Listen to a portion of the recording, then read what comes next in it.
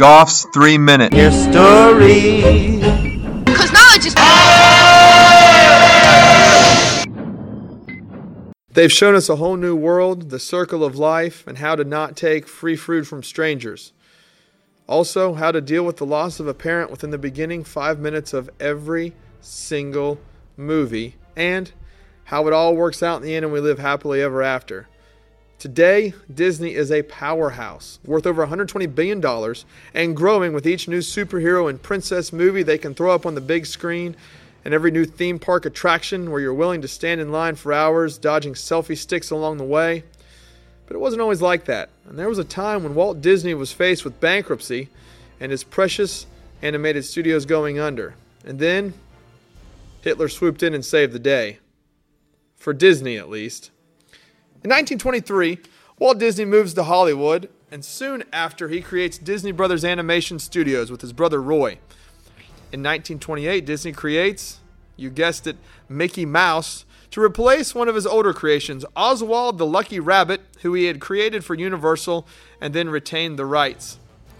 Disney finds success with the first ever full-length animated feature, Snow White and the Seven Dwarfs, followed by Pinocchio, in 1937 and 1940 respectively. However, in 1940, Disney is working on Fantasia. The movie goes 4 times over budget and does terrible at the box office. On top of that, an employee strike brings Disney up against the wall and bankruptcy is looming. Now, during this time, the Second World War is taking shape in Europe. Hitler has initiated the Holocaust, invaded and taken Poland and France, and is bombing Britain by air. The European allies are reeling from his quick strike blitzkrieg tactics. Now, while the U.S. has not joined the war for another year and a half when the attack on Pearl Harbor forces our hand, we are actively supporting the Allies through the Lend-Lease Act. Well, in April of 1941, as Disney is facing closing up shop, he's contacted by Lockheed Air to create a training video for their airplane construction workers, titled 4 Methods of Flush Riveting. Super exciting, I know. This little film opened the door to save Disney and provide hope for his fledgling company. Walt approaches the U.S. government about making films for them, but they give it a hard pass.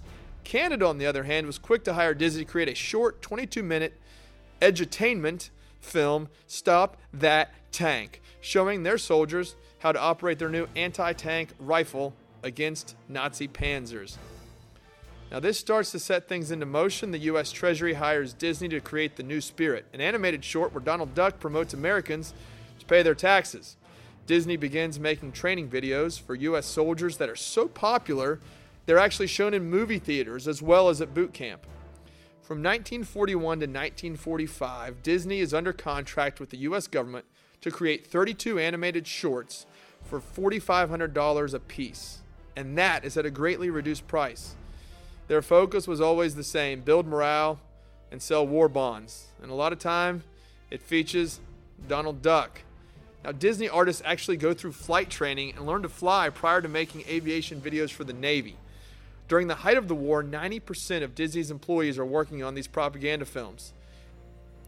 Disney not only helped the war effort in the studio, he donated 2 giant iron deer lawn ornaments in his yard for scrap metal to make bombs. Each deer weighed in at 1 ton, and from that, 20,000 bombs were dropped on the Nazis, compliments of Disney's lawn decor.